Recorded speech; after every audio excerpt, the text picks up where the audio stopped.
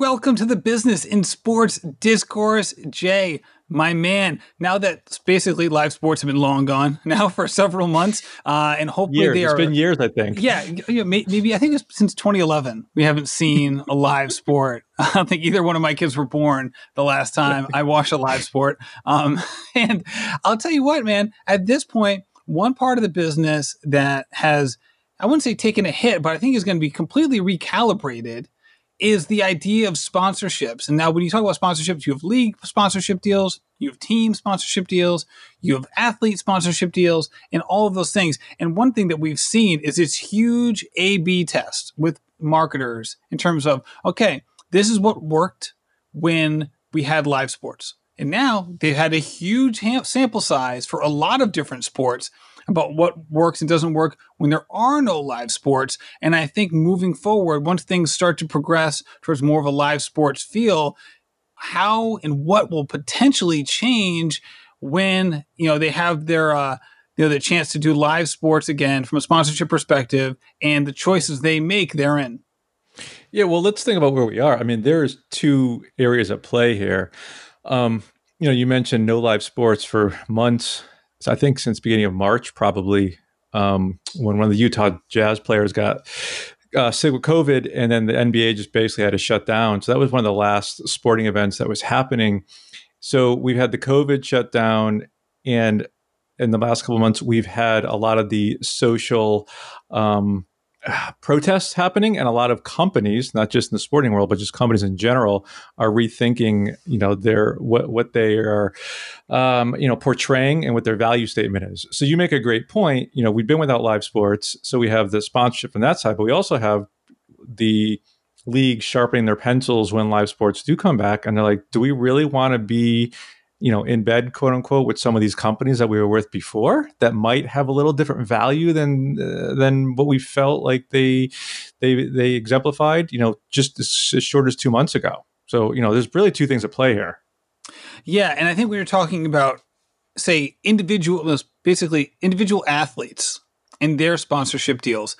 Usually what you have situation is, say, from the company's perspective, is unless you're in one of the big four sports, which is football, baseball, men's basketball, and men's hockey, these sponsorship deals kind of have two different roles. First of all, you want to make sure that by partnering up with a specific athlete, that partnership, brings attention to your brand. And then in addition to that, if it's more of a niche sport or just not in the top, not in the big four, that partnership not only gets you more of the pie within that circle of other brands and corporations are trying to get money from individuals who follow that sport, but trying to, expand the pie for everybody. So grow the sport through these partnerships. And we're talking about the bigger sponsorship deals, not the smaller ones. And on an individual level like that, it's very sport specific, right? So a basketball player is going to get a big shoe deal. These are very sport specific sponsorships.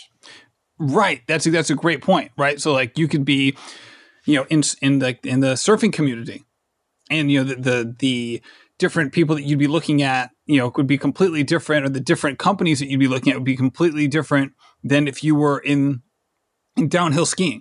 Right. Right. I mean, it was like completely different sports. So you'd have that component.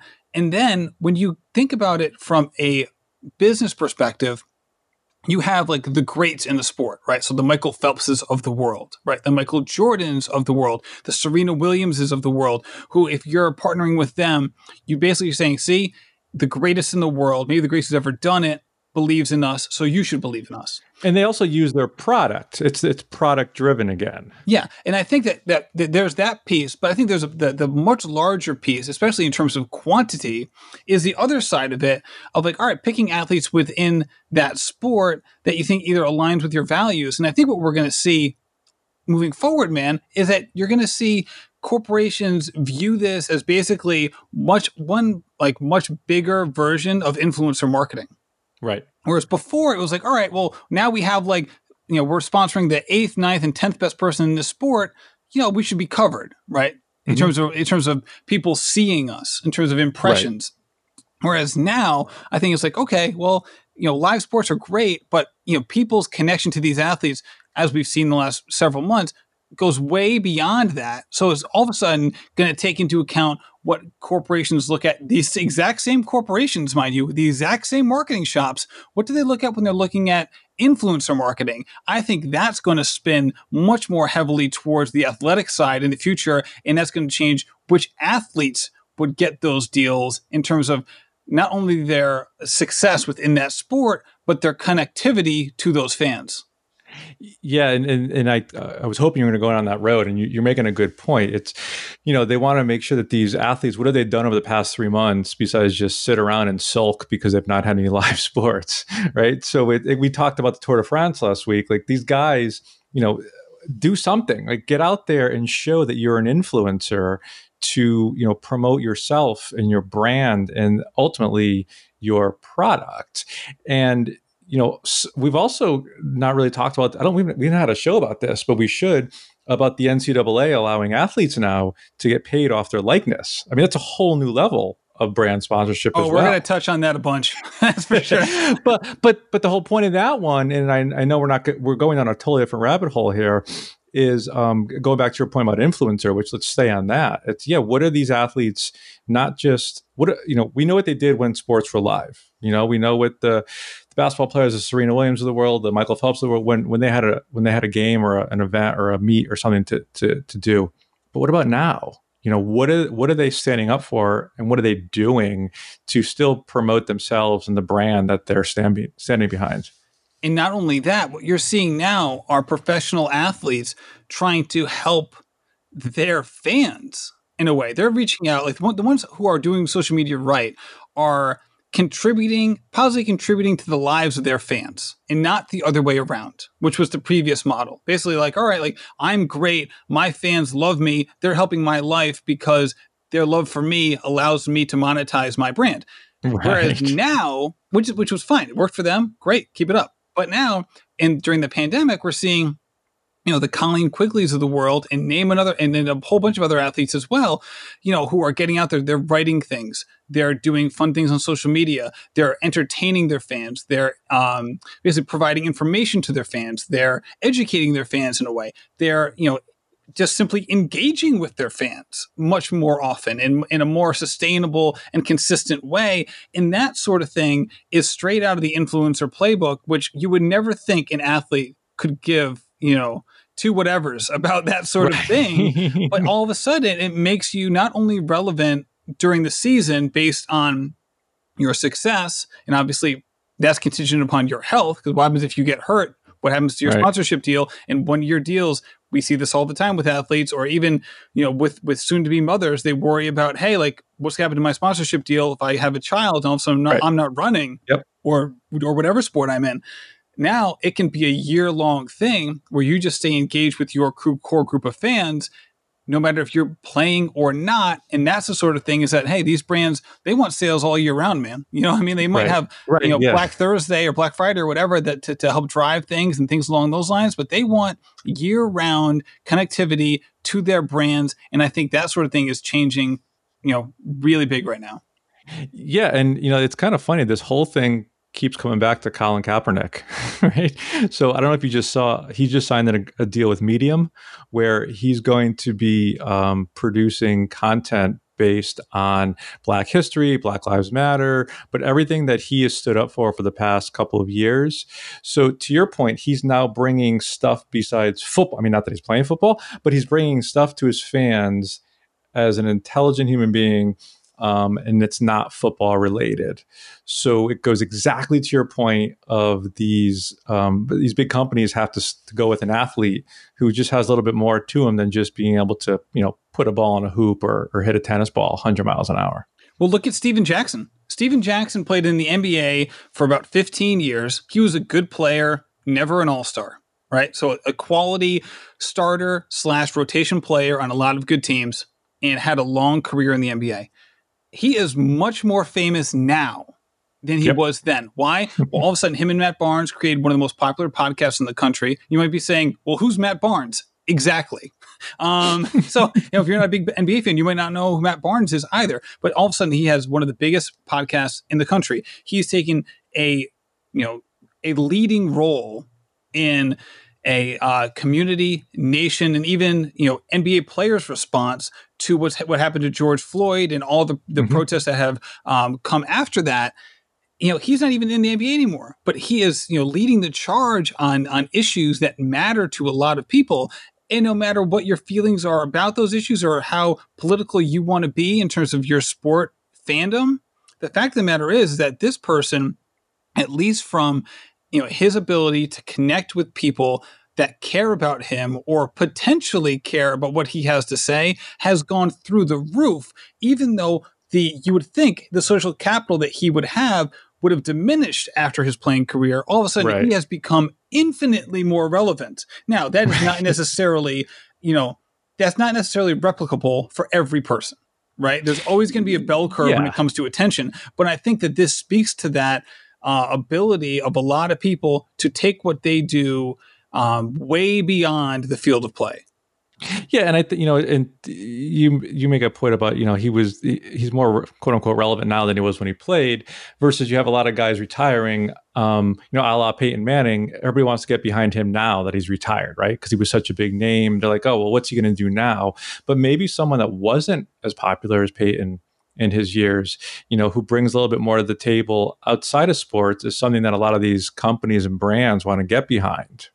Yeah, absolutely. And I think that you have that if you can get that sync between the mission of the company and someone who lives that ideal or that mission, that's certainly what you want. It's not fake, right? No, yeah, it's someone who lives it, but it's beyond that. It's someone who is able to communicate that, who's able to live that life in a very public way, who can speak about it and act upon it in a very public way. Those are the things that ultimately are going to last, because again, the teams in the games are certainly important, but I think the ability to connect with others goes way beyond that. So the other piece here too is that you talk about just like the live game experience. If you've gone to a Major League Baseball game at any point in the last 30 years, you've seen the plethora of banners, and not even banners, but basically signage within the stadiums.